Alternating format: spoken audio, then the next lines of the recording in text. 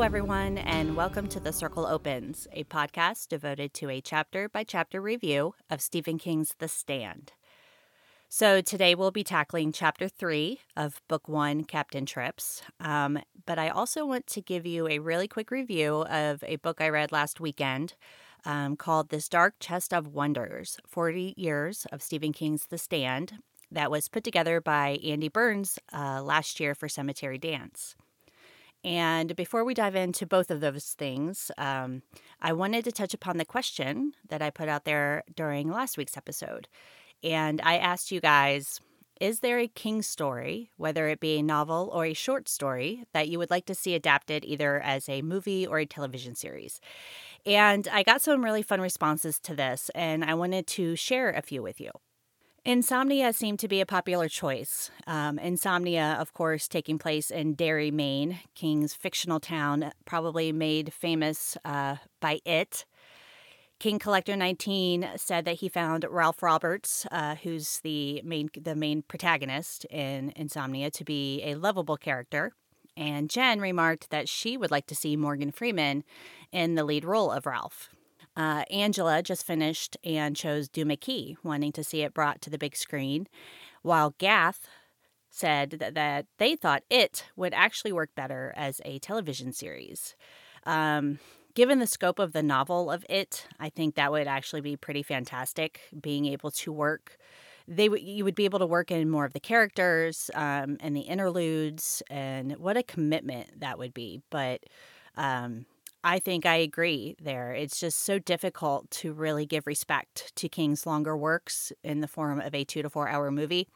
And I mean, obviously, that's what's hindered The Stand being adapted again for so many years, even dialing back to the 1980s when they tried with Romero.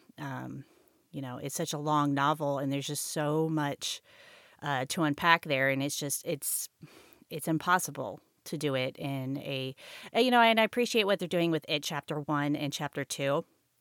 I'm really glad we got 2 movies, and I like how they kind of cut it into the first movie being the younger kids and the second movie being the adults with some flashbacks. I'm hoping it's going to work really well. But at the same time, they had to cut so much that made it so fantastic as a novel. Excuse me. So, if someday they decide to bring It to the smaller screen, like most King adaptations, I would like to avoid network television for that and stick it on a streaming site or, HBO, Showtime, those places where you don't have to really censor yourself. And being a Stephen King novel, the worst thing you can do to his novels is censor them. I think it takes away something in the adaptations when they have to do that. Anyway, back to the question. Mariana wants to see her favorite story, Everything's Eventual, come to life. And she also mentioned Under the Dome being remade as an actual adaptation of the book. And I know Under the Dome... that seems to be one of those novels where, most people seem to like it, but they're very divided on the ending.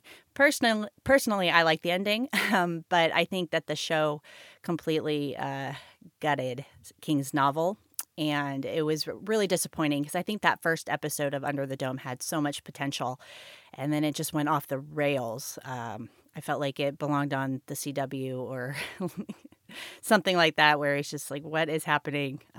It wasn't even a good kind of off the rails. It was just unwatchable. So I do agree with Mariana. I think having Under the Dome being remade as a series that follows the novel could be really fascinating. Michelle chose an updated version of The Running Man, The Running Man being a Richard Bachman novel, and where, like Under the Dome, it would be a faithful adaptation. I never saw the Arnold Schwarzenegger movie. I think that was that the 80s? I'm not sure, but I never saw it. I heard it was horrible, and I'm not a big fan of Arnie, I'm sorry. So I never saw it, and I have actually never read the book. It's definitely on my to be read list for King. It's just it's way down on my priority list at the moment. And Michelle also mentioned From a Buick 8, which I believe was announced last summer as being turned into a film written and directed by William Brent Bell. But I haven't been able to find any information, any updated information on that one. I went online and took a look, and Bell has a couple movies in post-production, but there's nothing yet on From a Buick 8. So I want to say thank you to everyone who chimed in with their choices. I'm sure this is a question that plenty of King fans discuss on a daily basis. But he has such an expansive bibliography. There's just so many stories to choose from. So personally, I know last week I said Needful Things, and I've been listening to the audiobook of The Skeleton Crew, and I just finished, Cain Rises Up. And out of the stories I've read so far, or listened to, I guess, I would really like to see The Monkey. I assume that could probably be a hour and a half, 2 hour movie, depending on how they do it, but that story really stuck with me, probably more so than The Mist. So I was thinking about that. As I was driving home, listening to the end of it. I just think that would be a really fascinating, creepy, short story turned into a movie. So that's my choice for this week, and I'm sure next week I'd probably have something different. Okay, so before we dive into Chapter 3 of The Stand, I just want to give a little review about this book I read. And over the weekend, I was finally able to sit down and read This Dark Chest of Wonders by Andy Burns. And for those who don't know, This Dark Chest of Wonders was a publication from Cemetery Dance detailing 40 years of The Stand.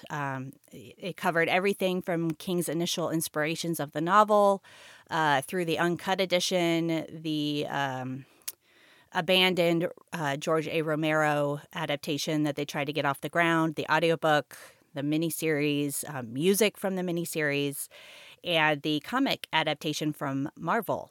It was a one-time printing, limited to 1,000 copies, signed by Burns himself, and it sold out fairly quickly. I was just lucky enough to be able to get a copy ordered, and I received my copy in February earlier this year. But with work and my kids in school and so many other books on my priority list, I just hadn't found the time to sit down and read it properly. But thanks to a lovely 3-day weekend last week, I decided it would be fun to finally read this book and review it here on the podcast. And thankfully, reading this book was not a chore. And I'm going to give you the quick official synopsis from Cemetery Dance. It reads, in September 1978, Stephen King published The Stand, a massive post-apocalyptic story that captured the imagination of his growing legion of constant readers, introducing them to his ultimate villain, Randall Flagg. Over the course of time, the tale of good and evil only gained in popularity, leading to the 1990 publication of The Stand, Complete and Uncut, which gave audiences the author's original vision for his novel. In this Dark Chest of Wonders, 40 years of Stephen King's The Stand, Andy Burns tells the story behind the story of King's enduring opus and delves deep into its various incarnations: the unfilmed George A. Romero adaptation, the 1994 ABC miniseries, the audiobook, and Marvel Comics adaptation. Included are exclusive interviews with Stephen King experts Bev Vincent, Robin Firth, Mick Garris, Jamie Sheridan, W.G. Snuffy Walden, Grover Gardner, Ralph Macchio, Roberto Aguirre Sacasa, and Mike Perkins. This Dark Chest of Wonders, 40 Years of The Stand, delivers a complete and uncut look into one of Stephen King's most enduring achievements. The book begins with a history of how Stephen King came to write The Stand, his inspirations, his motivations, a lot of the stuff that we talked about on episode 1 of this podcast. There was some more insight and some more detail about all of those things, which I just devoured. And then Burns gets into the interviews, and the interviews, they're a lot of fun. it's interesting to get the perspective of this novel from his fans who were lucky enough to work on the novel, whether it was the adaptations or the comic book, even the music for the miniseries with W.G. Snuffy Walden. We get to hear about the adaptation from director George A. Romero that never came to fruition, the process in which Mick Garris came to cast and direct the miniseries, as well as some tidbits from the creative crew that came together to create the stand in comic form. And that took them, of course, that went over a course of 3 years. So there are a couple chapters devoted solely to Randall Flagg. And this was probably my favorite part of the book because we got to hear from these various people what they believed Flagg's motivations were and what he was. Was he the devil, just a conduit for evil, and perhaps simply just an opportunist with narcissistic tendencies? King himself talks about, not directly in an interview, but King had mentioned in various interviews that he found motivation for Flagg in, serial killers. And he talks about how he feels like these people who do these horrible things are asked when they're finished, why did you do it? And most of the time they say, I don't know. And he believes, the devil or Satan has interjected himself into these people to have them do these terrible things, which I found to be really fascinating, a very fascinating theory. So there's also the acknowledgement from these people who Andy Burns interviewed as to what made The Stand so terrifying for them. And it seems like a lot of the answers were the same. And it was the fact that The Stand could happen, both in 1978, when the novel was released, to now. The end of the world, whether it be from nuclear war, biological warfare, or just something so simple as a super flu. I mean, it could happen. And who knows, even in 2019, it feels somewhat likely, which is terrifying. But as a fan of The Stand, there's really nothing I love more than discussing the story with other people. Whether it be just somebody who's read the book but might not have read much else from Stephen King, to the hardcore constant readers who either love or dislike this book. And this Dark Chest of Wonders really touched into how I feel about The Stand from a fan viewpoint, especially with what it meant to me when I first read it when I was 13 and what it still means to me even as I'm rereading it this summer with all of you. And I won't go into a super long, detailed, specific review chapter by chapter here because it's a nonfiction book, and I would really, really recommend reading it if you can find a copy.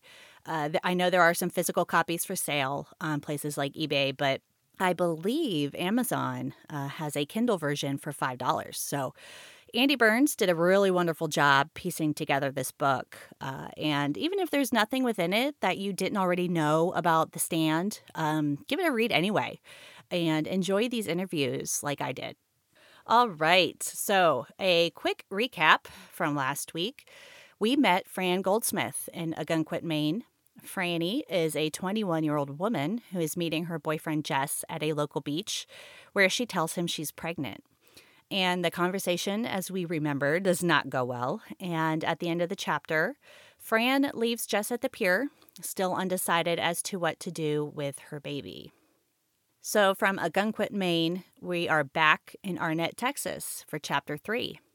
And it's the morning after Campion's death. And Norm Brewitt, if you remember, he was one of the 6 men who witnessed Campion's, I wouldn't say he witnessed Campion's death, but he was there when Campion wrecked his Chevy into Haps Texaco's gas pumps.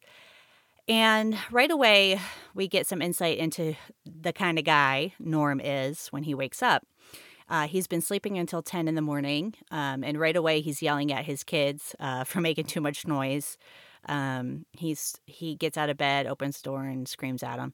And he's torn between this heartache at seeing his sons and clothes that were found at the Salvation Army, but also rage that tempts him to walk out there and beat the living shit out of them, as the book claims.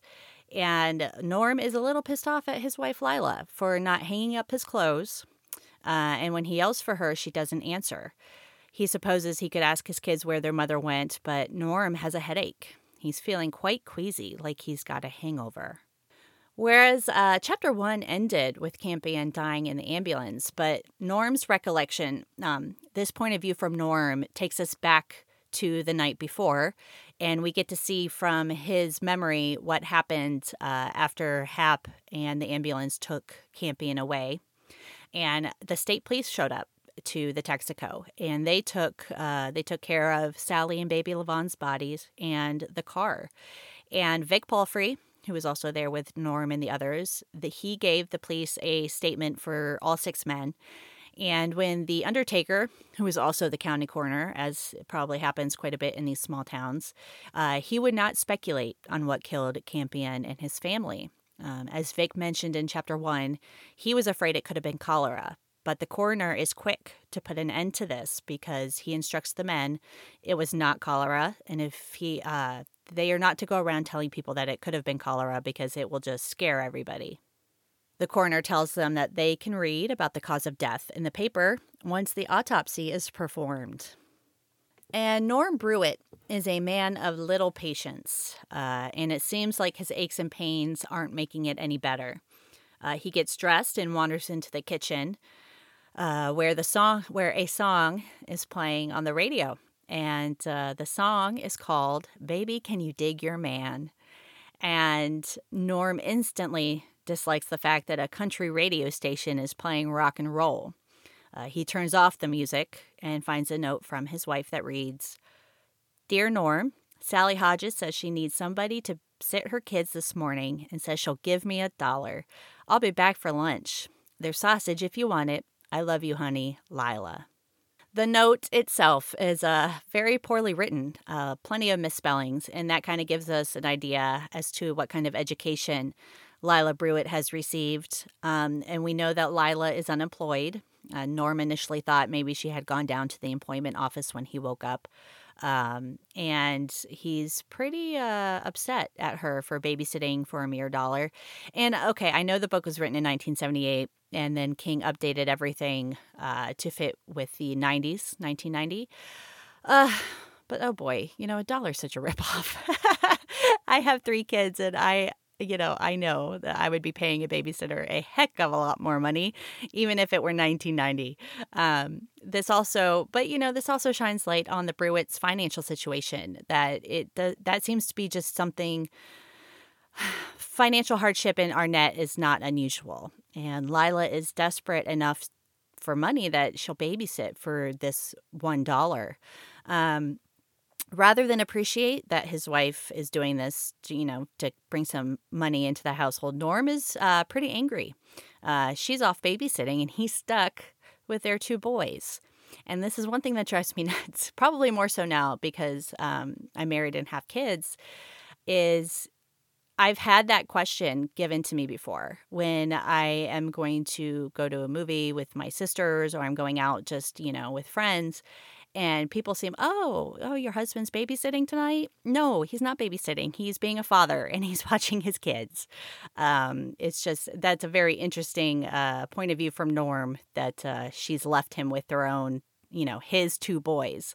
And his thought process is, quote, "By God, it was hard times when a man had to sit home and wipe his kids' noses so his wife could go and scratch out a lousy buck that wouldn't even buy them a gallon of gas.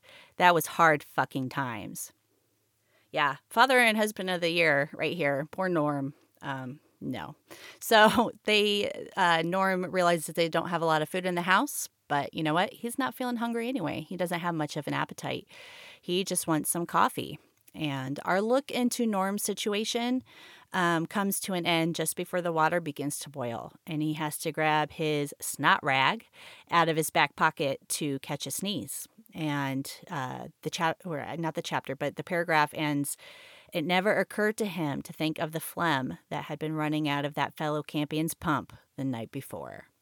And with that, we jump over back to Hap's Texaco, where Hap is working on a car with Vic Palfrey there for company.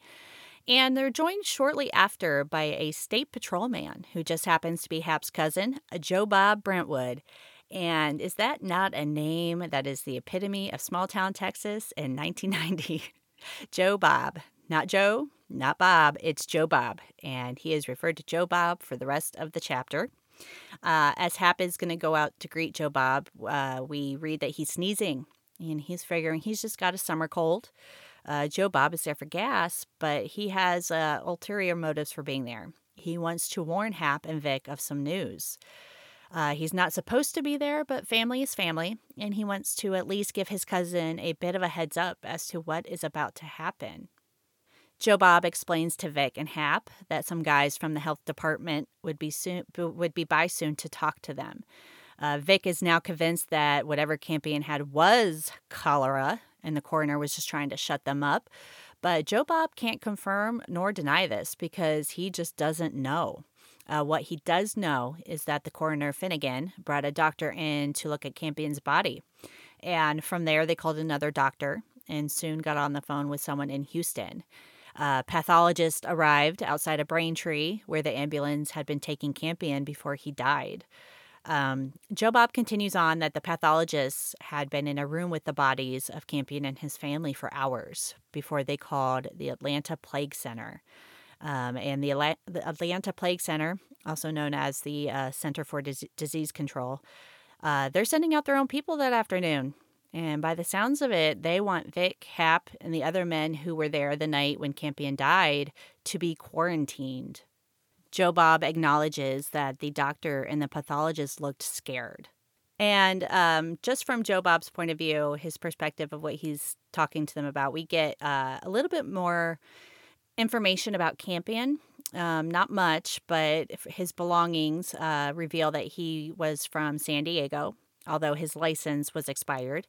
He had a bank card, which was also expired, and his Army ID said that he was signed up through 1997. So they, of course, assume that Campion went AWOL. Joe Bob says Hap can warn the other men of what was happening as long as they kept his name out of it. While Joe Bob is cashing out, Hap sneezes again. And like Hap, Joe Bob figures that he's just got a summer cold. But Vic is, in the first chapter, Vic seemed to be one of the only ones with somewhat of a brain between his ears, along with Stu. Vic is the one to finally realize and mention that maybe it's something more. Maybe it's not the summer cold, and it's something that Campion had. Because Vic woke up feeling sick. He had a headache, and he was sneezing and had plenty of snot. This unnerves the other two men, and Joe Bob tentatively suggests that Hap close down the Texaco for a day. It's here that Hap realizes that he also woke up feeling the way that Vic felt, and while it would be easy to pass it off as a cold, he thinks about the fact that before Campion arrived, he was feeling just fine. I really like this bit of this chapter. It's getting things rolling. We're getting some information as to what's happening outside of this little bubble in Arnett, with doctors, pathologists, the Atlanta Plague Center getting involved. Vic and Hap have every right to be unnerved by this, maybe a little frightened. We're still not sure what's going to happen, but it doesn't look good. And especially the fact that the last bit of this chapter takes us to Sally Hodges' house, where Norm's wife Lila is babysitting. She is babysitting 3 kids. They're all fairly young, 6, 4, and 18 months. 2 are sleeping, and Bert, the oldest, is outside playing in the yard. And yes, Lila is getting $1 for doing this, but we also kind of start to realize that maybe she had her own ulterior motives for taking this babysitting job, because she really likes Sally Hodges' house. Sally Hodges has a color TV that Sally's husband Ralph bought when money wasn't so tight in Arnett. And this allows Lila to watch her soap operas in color. She also loves Sally's paintings that are hung up in nice frames around the house. Paintings of Sally's hobby, which is a paint-by-number picture, or paint-by-number pictures of Jesus Christ.